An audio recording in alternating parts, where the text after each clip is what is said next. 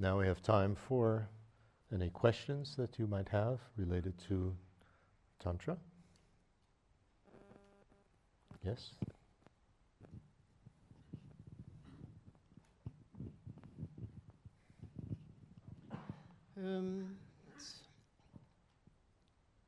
Do you think it would be good to do much of our sadhana practice in not in Tibetan, but in a language which is easier for us to understand, like English or Norwegian?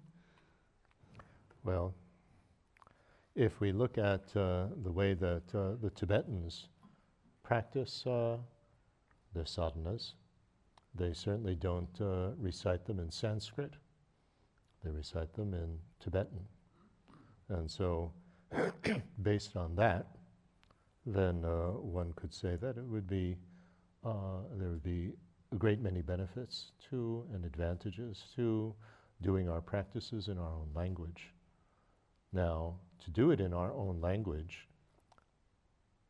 would allow us to understand more clearly what we're actually reciting, because the practices are difficult enough to put in what the words are actually referring to, because the sadhana practice is like a script of an opera or something like that, in which we actually are going to try to generate the state of mind that is being described in the sadhana. So that's difficult enough. When we have to also figure out what the words themselves mean, that makes it even more challenging. The difficulty, of course, is having a good translation, an accurate translation, and not just accurate, but a beautiful translation, and one which is beautiful to recite, that comes out of our mouths in a very melodious way, and that would be also written in such a way that it would be conducive for chanting. Now, this is very challenging and not very easy to do when we have a sadhana in our own language that is very, very difficult to recite because of the language and is not, clearly translated either. Then that makes obstacles as well. The argument for keeping it in Tibetan is, as the previous Kala Rinpoche had, his predecessor, had explained, was that in centers all around the world, that everybody doing the practice would be able to recite it together, because they're all doing it in the same language. So this is very helpful for building a community. So there are benefits and disadvantages of each choice. I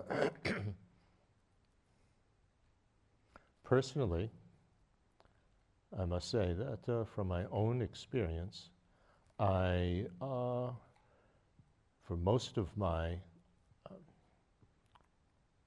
years of practice of sadhanas, I did them in Tibetan. But this is because I know Tibetan.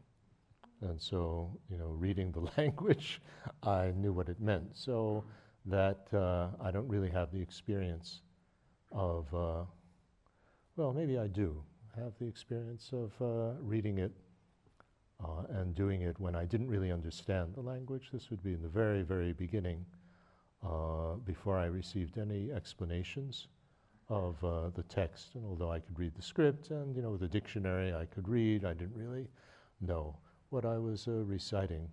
And what I found at that stage that was very helpful, and why I did it, was that I came from a very highly intellectual background from Harvard University, and I was very arrogant. And I had this attitude that I knew was an obstacle, which is, I'm not going to do this unless I understand what I'm doing, Me, I'm so important, I should understand, explain it to me. This type of arrogant attitude. And I found that it was very good to just do it, even though I didn't understand very well what I was doing, just as a way to gain a sense of humility. And that when I would be ready, my teachers would explain to me what it was. I mean, this was before there were any translations available, mind you. I mean, we're talking, I started doing these practices in 1970. I mean, it's a long time ago. So, but then my Tibetan improved, and I received the teachings, and I did it in Tibetan. But I reached a certain point at which it was sort of a plateau that it wasn't going any further, and it was getting into just, blah, blah, blah, just going too quickly and not really putting too much meaning in it. And then I switched to doing it in English, but mind you, it was my own translations. So I knew what they were supposed to mean. And now I do them in English. And I find that it has more meaning to me. So I've tried it in these three different ways. And I think that when you're doing something in a community, then there's one, style that it might be done, especially if it's an international community. And when you do it privately, personally, there might be another. So I think that one needs to judge for oneself what is the most helpful. The point is, of course, to use it as a script to be able to actually generate the state of mind. As I mentioned earlier this morning, it's a self-generation, self-transformation, not just a transformation of your mouth. So, like that. Thank you.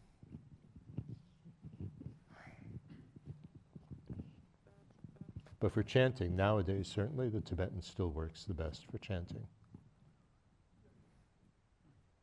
Yeah. Thank you.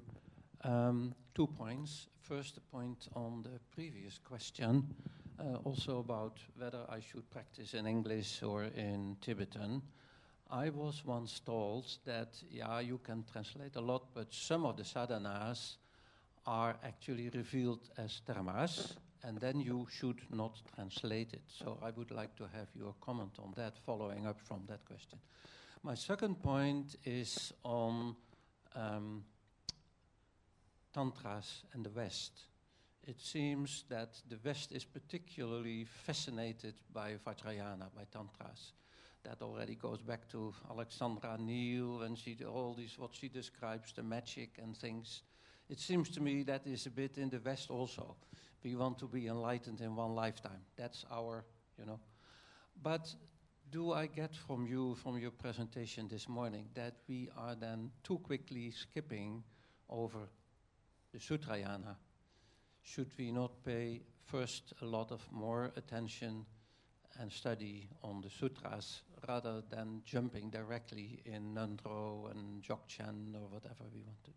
Thank you. Well, in terms of the second question first, since you did understand me correctly, I have seen from my experience that many people get involved with Tantra prematurely, and that it is, rather than helpful to them, it's not helpful at all.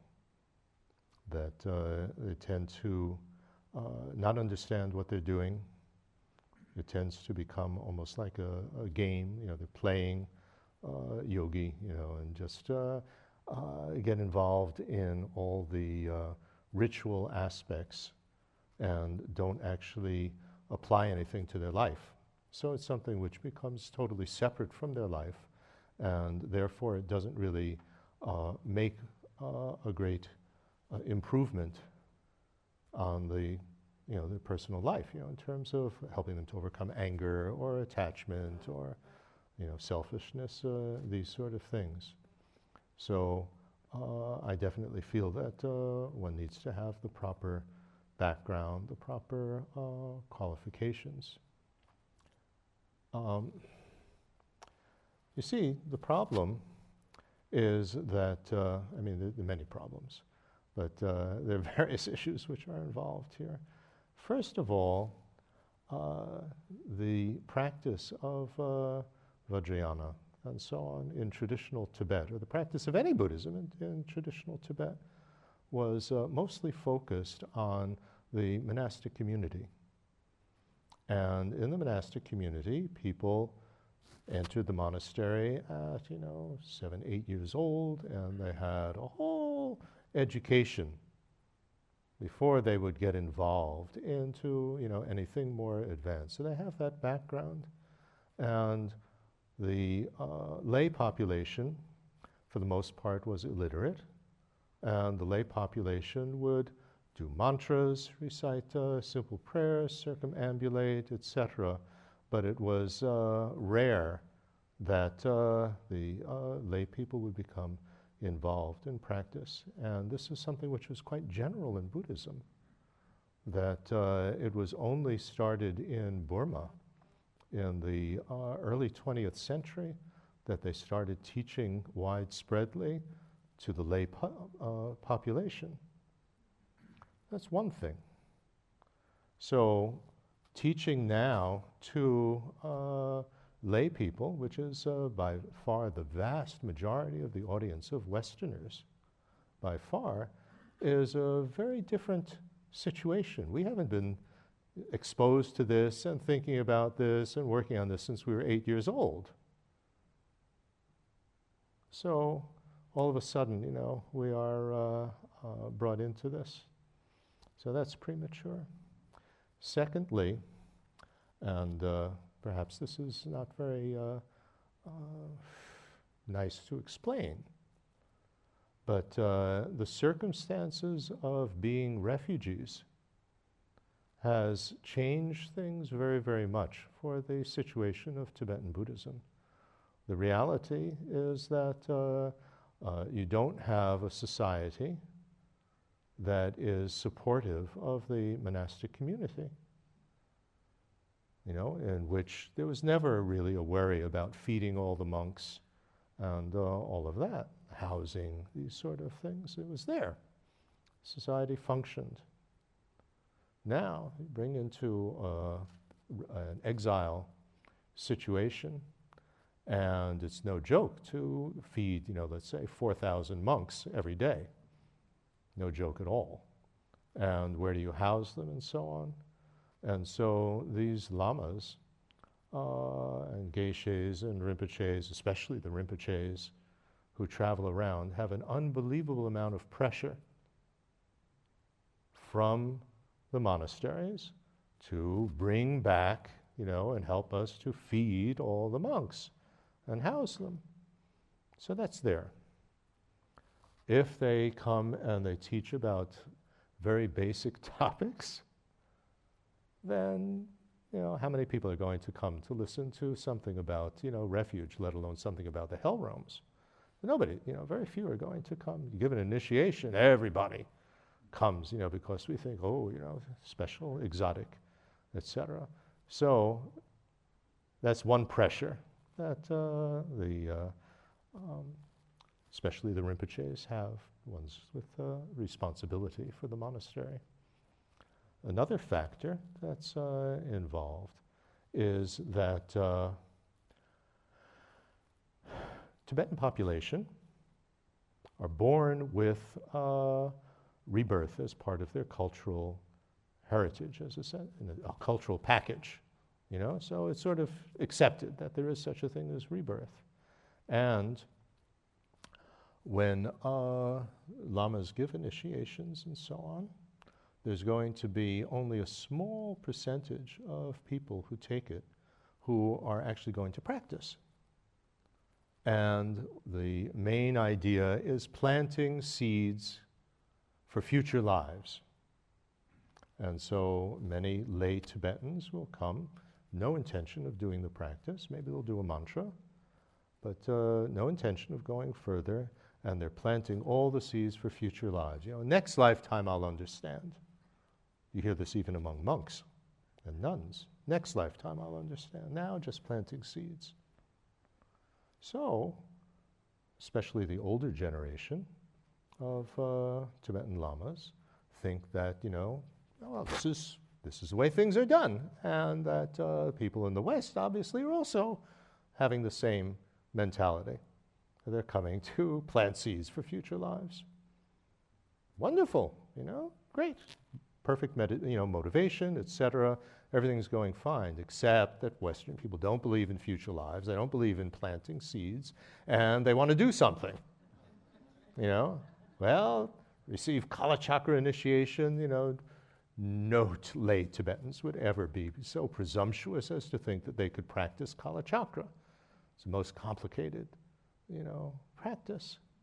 And yet now, there's this huge Kala Chakra network, and everybody wants to do it. And not everybody, but I mean, certain very dedicated group of people want to do it. It would be just normally restricted to a very few, very special monasteries that do it, because it's so complicated.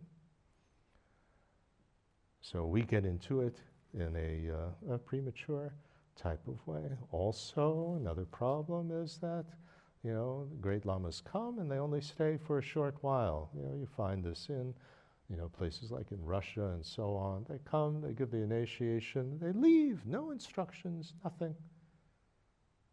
And then people go on such weird trips with all of this. And they expect that, after doing 100,000 this or 100,000 that, all your troubles will be gone. So this is a little bit of and it's, advertised as, this is the easy path and this is the quick path, and just, relax into the natural state of the mind and so on. And His Holiness calls that Buddhist propaganda. That this is, really, come on, folks, this is difficult stuff. And yes, you can, go very far very quickly, but you have to put in an unbelievable amount of effort into that, and you have to be really very well prepared. How about having really good concentration, let alone having discipline and all these other things. And oh yeah, by the way, there's the Ngundro, so there's that as well. So it's not so easy, not so easy. My point being, dependent arising, that the circumstance that we are in now of so many of us getting involved with Tantra prematurely has arisen for many causes and conditions. So we can't say that, because of this and because of that, and put all the blame on one thing or another. This is the situation that we're in. So that's why, what I am trying to explain or think about is that, accept the situation. This is our situation. How can we make the best of it? And making the best of it, I think, that there are, given that we don't think of future lives, given that we are super busy, it's not, you can't just take off, for most people, 3 years from your life and expect that, do some long-term retreat and expect that you're going to be able to it's not going to make a profound change in you, so that when you come back, you're not going to be able to just fit back into your, job and your family and all of that, that this is serious stuff. So what's the reality of what we can do? What can we expect realistically, so that we're not going to be disappointed that we don't get it? And this is to, what should we say? I mean, we will, I plan to explain this a bit. But, okay, you get in these practices, very helpful for discipline, very helpful for humility, if we're going to do it in Tibetan, and then build up, the pieces more and more, so that it becomes meaningful, that you fill in the structure of the sadhana. If in the sadhana it says, I take refuge, and from that, now I develop bodhicitta, now I develop the 4 immeasurables. Well, just saying that doesn't do terribly much to transform your mind, does it? But, you need to have worked on that so that when you recite this, you actually generate that state of mind. and you're able to generate it quickly. Now, that's not something that you can do, all of a sudden. That requires a lot of practice. But if you have, a lot of familiarity, then you don't have to go through all the steps. Let's say for bodhicitta, well, everybody is equal, everybody's been my mother, they've been so kind, grateful for mother's kindness, and this, the 7 steps. You can just like that and generate the state of mind.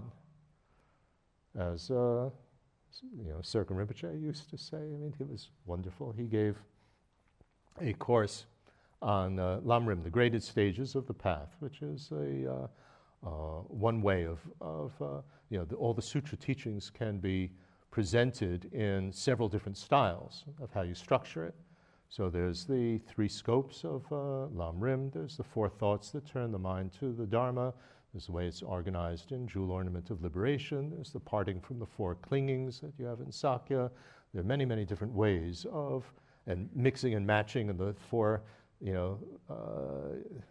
dharmas of Gampopa that you recited here. So, many, many ways. They're all mixed together. But anyway, so you presented, the whole thing over a long weekend, and then at the end said, and now, we will do, and then he also explained the Chenrezig practice, and he said, okay, now we'll do meditation, go through the entire Lamrim, and then generate, the Chenrezig practice, and we'll do that for 2 minutes. And then people said, what? Hey, how can you go through all of this in, 2 minutes? And I said, okay, 3. Like that. And then he explained that when you are very well trained, that from the time you put 1 foot in the stirrup of a saddle till you put your foot over the horse, that you should be able to go through the entire Lamrim, generate it just like that. This is what you're aiming for. So likewise, when you do the sadhana, you need to be able to generate at each point what you're actually saying. So you fill it in slowly. If we have the whole structure, then you can follow the advice that Tsongkhapa gave in terms of how you do a visualization. He said that with a complex visualization, what there are 2 ways of doing it. One is that you just focus on one little thing, like the third eye, and then you gradually add detail after detail. He said that's one way, but the main way that is most common and most helpful for the largest number of people is that you try to visualize the entire mandala and the entire deity, the whole thing, very roughly. No details, just a sense of the thing, what you're supposed to be visualizing, and then slowly within that larger structure, you fill in more and more details, and the more focused you are on, concentrated, the more the details will come into focus. So, like that, if we're doing a sadhana practice, okay, you have the structure of the whole thing, and then based on, our further sutra style of meditation, you can fill in more detail each of the parts. I think that this is the only way that we can do it now if we are already committed to doing a daily practice.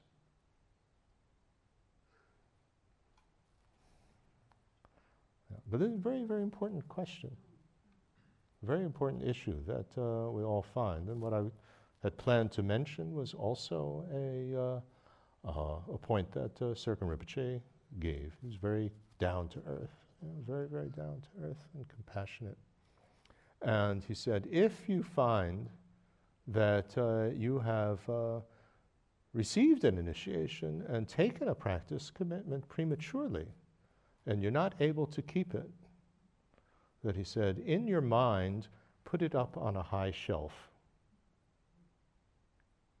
With respect that I acknowledge that now I'm really not ready to do this, but I fully intend to come back to it when I'm ready. And if you do that, that's a very, very different taste, isn't it, than saying, you know, oh, I was such an idiot for doing this, and that was so stupid, and, you know, forget about it. This, I think, is very, very helpful advice if we find ourselves in that situation. Yeah. Next.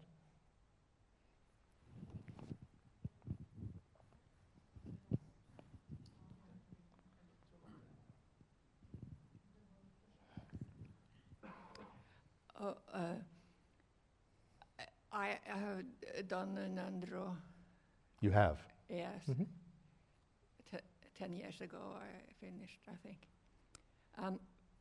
I do Guru Yoga and Vajrayogini, only the mantra.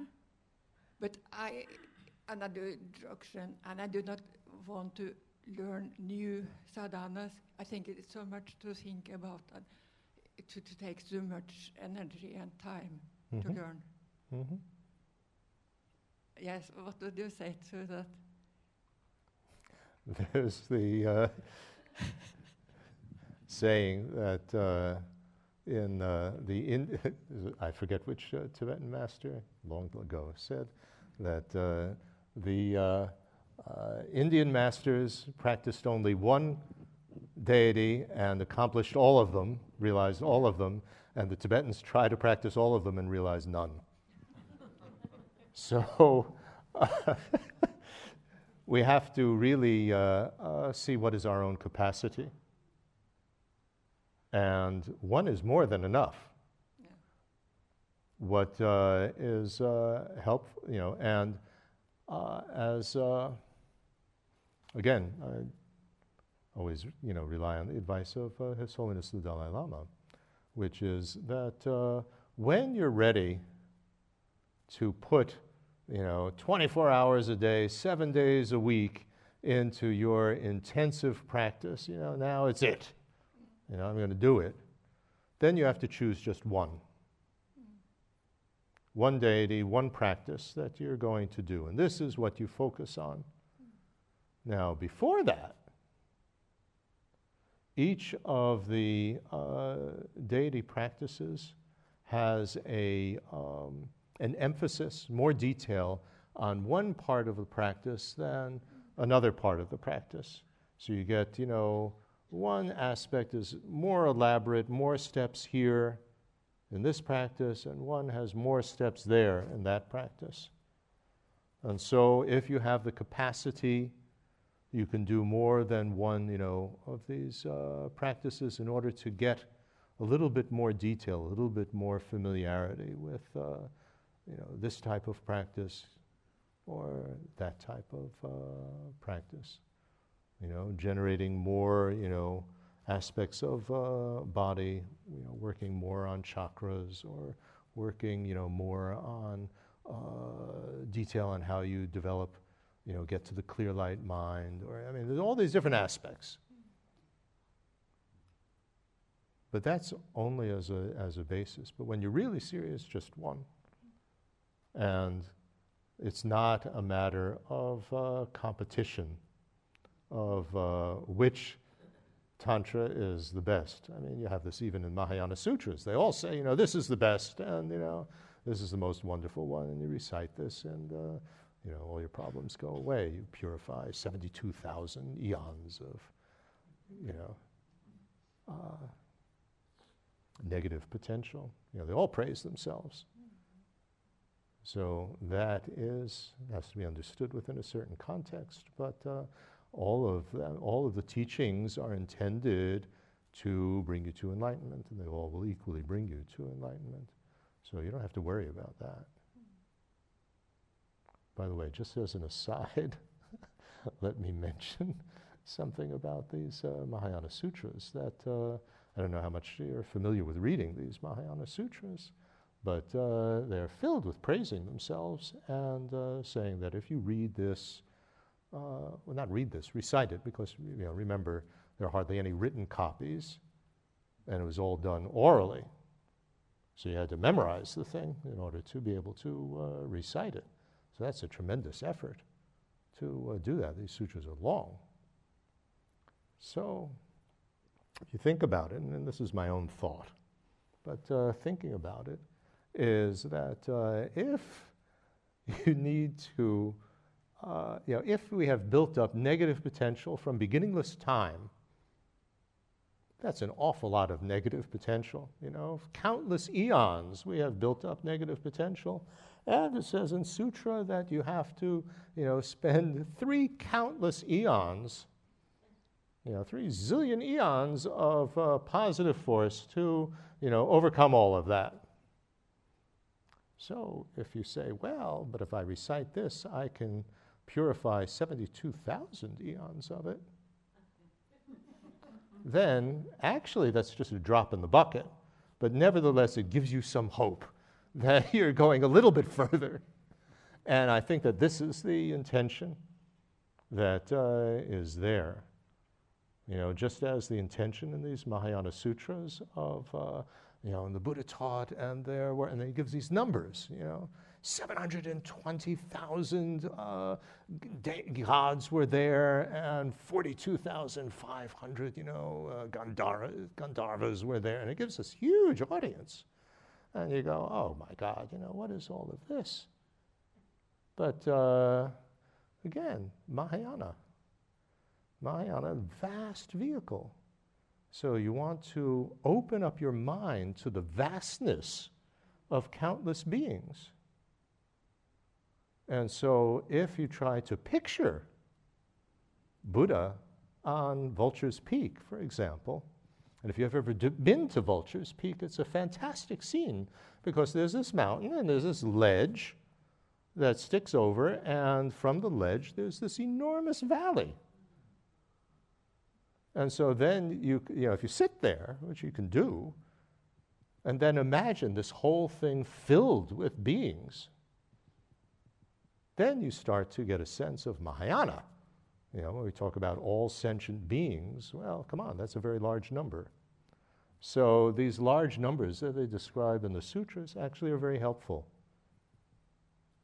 And one shouldn't get worried and upset of, how did they come up with these numbers?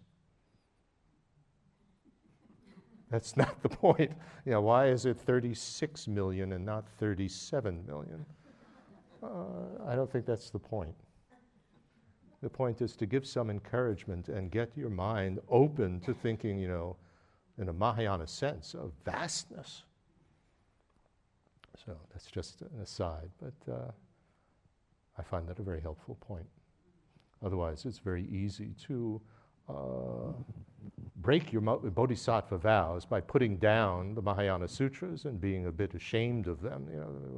This is really weird stuff that's going on in them.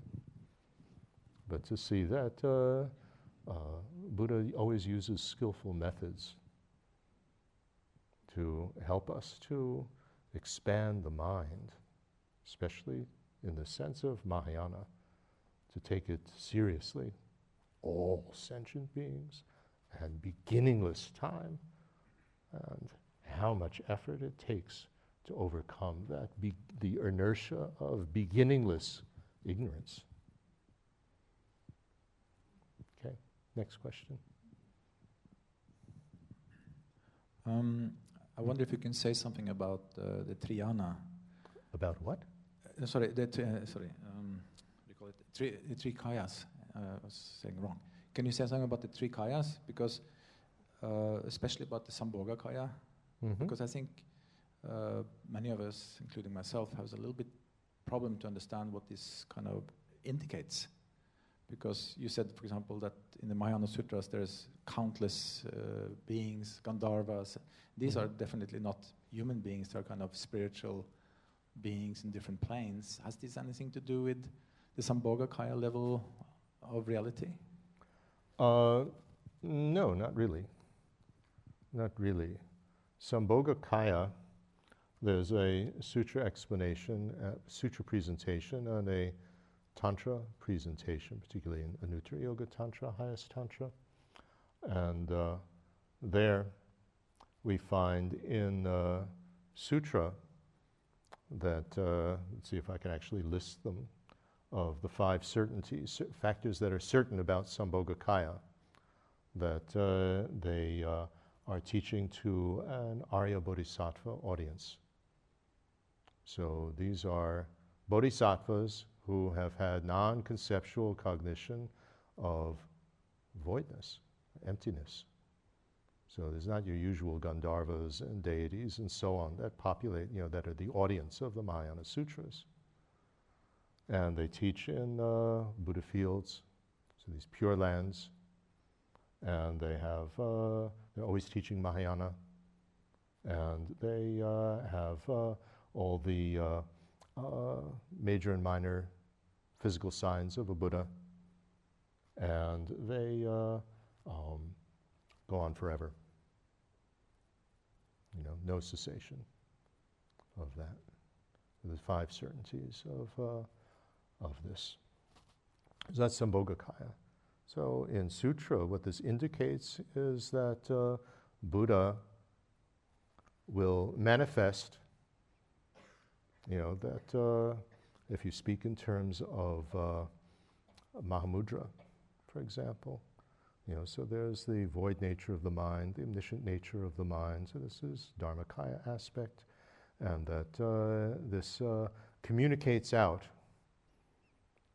So communicating out is represented by Sambhogakaya, and then appearance aspect, and it appears. So the appearance of Sambhogakaya, the emanation of the Sambhogakaya is the Nirmanakaya. So Nirmanakaya is to teach ordinary beings. Sambhogakaya is to teach Arya Bodhisattvas. So you have these 2 different levels.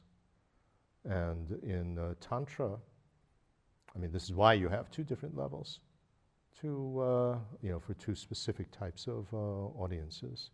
And then in Tantra, Sambhogakaya is identified with the enlightening speech of the Buddha.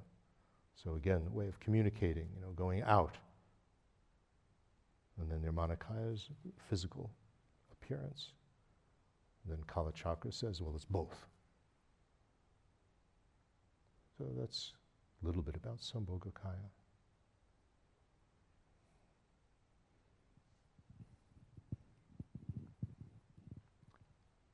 Sambhogakaya. Now I have to bring in my languages. Sorry. Sambhoga. Sambhogakaya is translated usually as enjoyment body. But that's not really the meaning. That's one meaning of the Sanskrit word. If you look in the dictionary, is to enjoy. It also means to eat. For that matter, among its various meanings. But Tibetans translate it with the word that it means to make use of. And that usually is the way that it is described. It is the body of a Buddha that can make full use of the Mahayana teachings by teaching it in pure lands to Arya Bodhisattvas. That's the meaning of Sambhoga, of Sambhogakaya. It's not, that enjoyment, that, here's a body for your entertainment. It's not the entertainment body.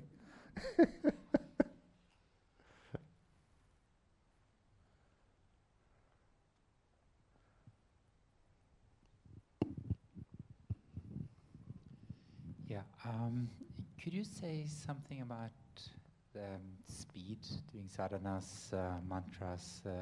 The what? About using speed. Split? Speed.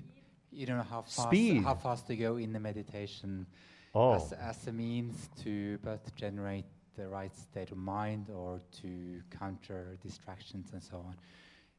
Is this a personal issue, or is it possible to say something generalized about this? Circa Rinpoche put it very nicely. He said that when the Lord of Death comes, doesn't wait for you to, sit up straight and to, set your motivation and generate everything slowly. When the Lord of Death comes, you have to be able to generate it in an instant. Get your act together instantly. And so this is the aim is to be able to, in one moment generate the whole thing. Now, the question is, how do you get there? How do you train yourself to get there? And then, in the beginning, you need to go slowly. And if you have the leisure and the time to be able to do your practices slowly, wonderful. If you look in the monasteries, some monasteries will chant unbelievably slowly. In the monastery of, Serkan Rinpoche, the one that I, have spent time in and I'm familiar with, the Guhya Samaja Tantra, they, at certain times of year, the root Tantra, the monastery will get together and recite it, chant it. Well, they could spend 1 minute on one syllable, with this this whole way in which they chant. And it could take them the whole day to get through just one chapter of the thing. So that's one style, if you want to go to an extreme. And the other one, when, for instance, His Holiness's monastery, Namgyal Tatsang, they do everything at super speed. So, for instance, when His Holiness does the Kalachakra initiation, they have to do the self-initiation, which is about 4 times longer than the initiation ceremony itself, in the morning before. And they do that at top speed, and it still takes 5 hours to do it. And if they didn't do it at top speed, and I've sat with them, while, doing that, and it's hard to, for your eyes to even follow that quickly. Then, and especially, when His Holiness does, for any initiation that he does, the big stage and so on, he comes and he does the self-initiation before. And you can't believe how quickly His Holiness is able to, recite all of this and do all of this. So that's the other extreme. So I think the most important criterion is that do it at a speed at which it still has meaning. And that's not easy. That's not easy. It's described very well in cognition theory in Buddhism.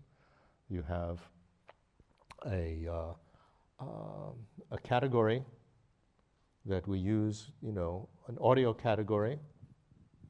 So the words, so you get the words going, but you have to fill in a meaning category with the words. And it's very easy to just have the words and no meaning.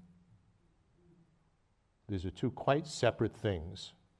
And you can have the words and your mind, which is on automatic pilot, and your mind could be thinking about all sorts of other things. And it's very interesting that that's described in cognition theory, that these are two separate, factors that are involved. So even if you've trained yourself to recite or to do it in your mind, this is, again, an issue. Are you going to say it out loud? You're going to say it under your breath so that your mouth at least mouths the words without, because it takes much longer to actually say it out loud. Or are you just going to do it in your mind? And doing it in your mind, although much faster, there's more danger that there's no meaning with it. But there are these styles, because there are these styles in terms of how you recite mantras, and it's clear that there's mental recitation, there's verbal recitation, so there are these styles. So you have to judge for yourself, but the main thing is meaning, not just the words. Yeah.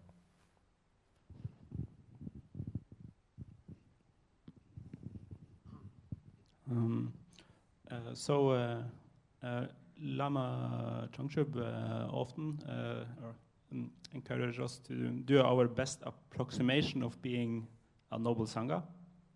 Of being what? you know, like a noble sangha, even though maybe we are not maybe Arya bodhisattvas, but to create our best approximation. And so, since you are both a scholar and a practitioner, I would love to hear you could share some both some Buddhist teaching on what are some of the common features of a healthy mundane sangha, and some of your personal observation while traveling and seeing.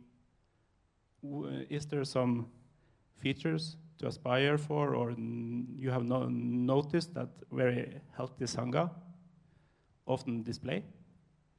Yeah, is my question. Okay, that's a very good question. One of the tantric vows is never to get angry at your Vajra brothers and sisters. So Vajra brother and sister is defined as anybody who has received an initiation from the same Lama that you've received an initiation from. It doesn't have to be the same initiation or at the same time. Because as part of the initiation, you imagine becoming a child of the, you're born through the tantric master. Well, that's pretty difficult, as a start, within our community to be patient with each other, not get angry with each other. In most communities, there's usually some person that is very annoying and challenging. Inevitably, there's somebody like that in each community. And one needs to be patient, not get angry. There are many guidelines from the various vows, actually. The monastic vows, the bodhisattva vows, the tantric vows, in terms of helping to build a community. In fact, most of the vows for monastic vows were intended to help create that community.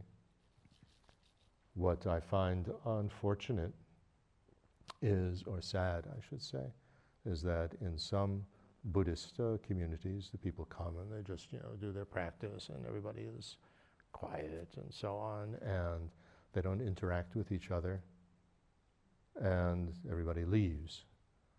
And if somebody gets sick or something like that, nobody goes to help or anything. I think we can learn very much from our Christian communities that if you're going to be a community, as in the monasteries, that if somebody is sick, you take care of them. If somebody is in need, you help them. So people stay in communication. This is, I think, essential if one is going to be a community. If one wants to benefit from the advantages of being a community, it should be a community that cares about each other and that knows about each other, so we get to know each other. This type of thing. This requires communication. So there are certain circumstances where being silent and not talking has its benefits. There are other, but if that leads to nobody knowing each other and everybody being in their own individual world, then one needs to see, the appropriate method at the appropriate time and the appropriate situation. In other situations, the community has to know about each other, learn about each other, be friendly with each other, and welcoming and open for newcomers, make newcomers feel welcome. That's very, very important. Don't give up, it says, don't give up love, one of the bodhisattva vows. Never, Tantra vows as well, don't give up love, for anyone. That's the wish for them to be happy. They have the causes for being happy. So what does that mean? Welcoming them, not excluding them, not feeling, don't bother me, type of thing. And what is also very sad in some communities is that children aren't welcome. And this excludes families.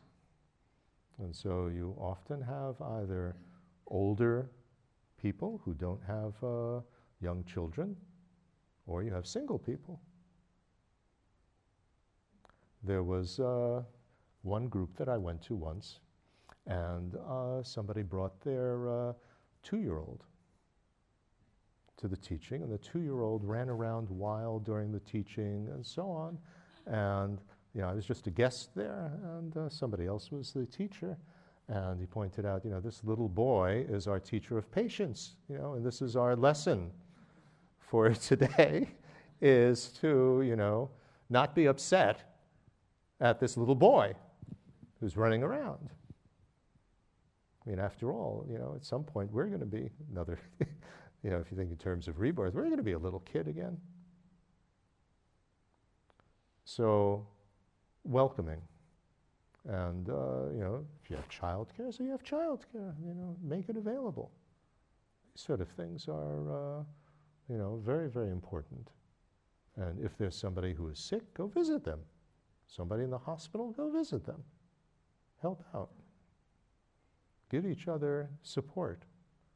I think it's also very helpful to, there are certain aspects of the practice that one wants to just keep private between, yourself and the teacher.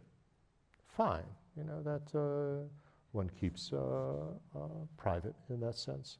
But there are other things that, for instance, in my group in Berlin, first of all, most of us go out to a restaurant after the teaching together. I mean, it's a small group. I purposely keep it small. I have it just in my apartment. 5 to 12 people, the most. Don't advertise, because people can listen to it on podcasts, etc. So that's fine. I'm not there for the money or anything like that. And so the group, everybody knows each other. And we have sessions in which we talk about, how have you applied the teachings to your life? I mean, this is what it's all about, is applying it to your life. It's not just a hobby that you do on the side as, rather than going to the movies, I'll sit here and do a sadhana. It's not something like that. But how do you apply it in your life? How did it help you? Did it help you? And if you're facing a certain problem, then bring it to the group. I mean, it's not quite, Alcoholics Anonymous or something like that, but bring it to the group and let's figure out, what would be a Dharma way of dealing with this? How can we help each other? So this way you make a real Buddhist community. This, I think, is very helpful. Now, of course, if you have a very large number of people, that's not so easy. But you can break into smaller groups. And these, I think, are helpful guidelines from my own experience. Otherwise, I mean, in our lives, especially in the modern world, we're so isolated. And social media doesn't quite help either. It gives the appearance of being connected, but here you are sitting in your room looking at something on a screen. At all these other people having such a good time. And I'm sitting here watching you have a good time. So that, makes us feel even more isolated. So, coming together, I think, is face to face. Put your digital devices to the side. Don't even have them with you, and apply the teachings. When I teach meditations, I developed this thing called developing balanced sensitivity, which is a way of overcoming being, oversensitive, being insensitive to, the effect of your behavior on yourself, the effect of your behavior on others, your own situation, the situation of others, etc. It's all training based on the Dharma. But in that, and then I've extended this to the more standard meditations that we do in a group, is to, rather than sit and imagine feeling love to a visualized, audience of beings, which is, it's, what should we say? Doesn't challenge you in the same way as dealing with actual people. They're not going to look you back in the eye type of thing. So although that has its benefit, especially when we're alone, that we meditate in a circle and look at each other. And if you're going to meditate, for instance, everybody has been my mother in a previous life and has been kind to me. Well, then you look at each person. You've been a mother to me, you've been a mother to me, you've been a mother to me. Actually generate that feeling with another human being. May you be happy, and may you be happy, and may you be happy. And feel it, direct it toward each person in the group. Then it becomes much more powerful. It starts to have an emotional component, which is very difficult to generate with a visualization. It becomes real. And then it becomes easier to practice this when you're sitting on a bus, when you're sitting on the subway, when you're stuck in traffic. To look at all the people who are also stuck in the traffic and realize that nobody wants to be stuck in this traffic. I'm not the only one that wants to get home quickly or get to where I want to be. And then rather than cursing the person in the car next to you, generate a feeling of love toward the person in the car next to you. That's the application. Otherwise, we're miserable in the traffic jam. Use it as a perfect opportunity to, practice. So this helps to build a community when we actually practice with each other in that way, not just everybody sitting isolated visualizing, but actually try to put these positive states of mind into actuality with each other and help each other to understand, if somebody is having a difficulty to implement something. And it's very, very helpful. People come in, and at work, this person was so difficult and blah, blah, blah. Okay, how to deal with this. Very, very helpful for the community and very helpful for each person. Okay. Yeah. I mean, we're already at the end of our hour, but you're very keen to ask the question, so last question.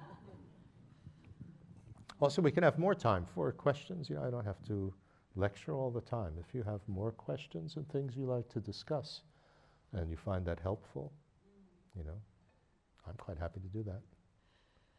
Thank you. I think it was very inspiring what you just talked about now, about community and group, not too big. And then I wonder, such a group, which sounds very down to earth or down to real life, how long do a group like that stay together? I mean, if I go to a course in our community, it's maybe for the spring or for the autumn. But like at least what I heard you talked about, it would be very nice to keep on for some time so you get to know each other and follow up. Can you comment on that, please? Right. There's a difference between having a weekend seminar and people come from all over and having a regular weekly class. I'm talking about my weekly class. And for the weekly class, there are people who have been coming for years. And there are, from time to time, new people join, and they're made to feel welcome. Not everybody comes every week, definitely not. This is, a big difference from a traditional situation in a monastery, for instance. I mean, you come to every session, there's no excuse. Whereas the reality is that we're very busy and can't always come. So it's flexible like that, but to when I teach this sensitivity training, for instance, just an introductory weekend, still you can do it in a circle. And if there are lots of people, you do it in 2 or 3 circles. Doesn't matter. But for long-term, and then you don't actually get to know, all the people in the circle personally. But that's okay. You don't get to know all the people on the bus or in the traffic jam personally. Still, you can generate this feeling of, may you be happy. And I'm not going to judge you. Very important aspect, no judgments. I just want to help. That's an amazing gift that you can give. That's the gift of equanimity. There's generosity. There are many forms of generosity, but one form of generosity is the generosity of equanimity. What does that mean? I'm not going to cling to you. I'm not going to reject you, and I'm not going to ignore you. The 3 poisons, if you want to put it in interactional terminology. Not cling, not reject, and not ignore. It's a wonderful gift that you can give to somebody. So you can do with strangers. But if you want to develop, personal friendship and so on in the community that takes care of each other, then obviously it needs to be people that come regularly. So, like that. Okay, so let's end our session and then we'll continue after the break.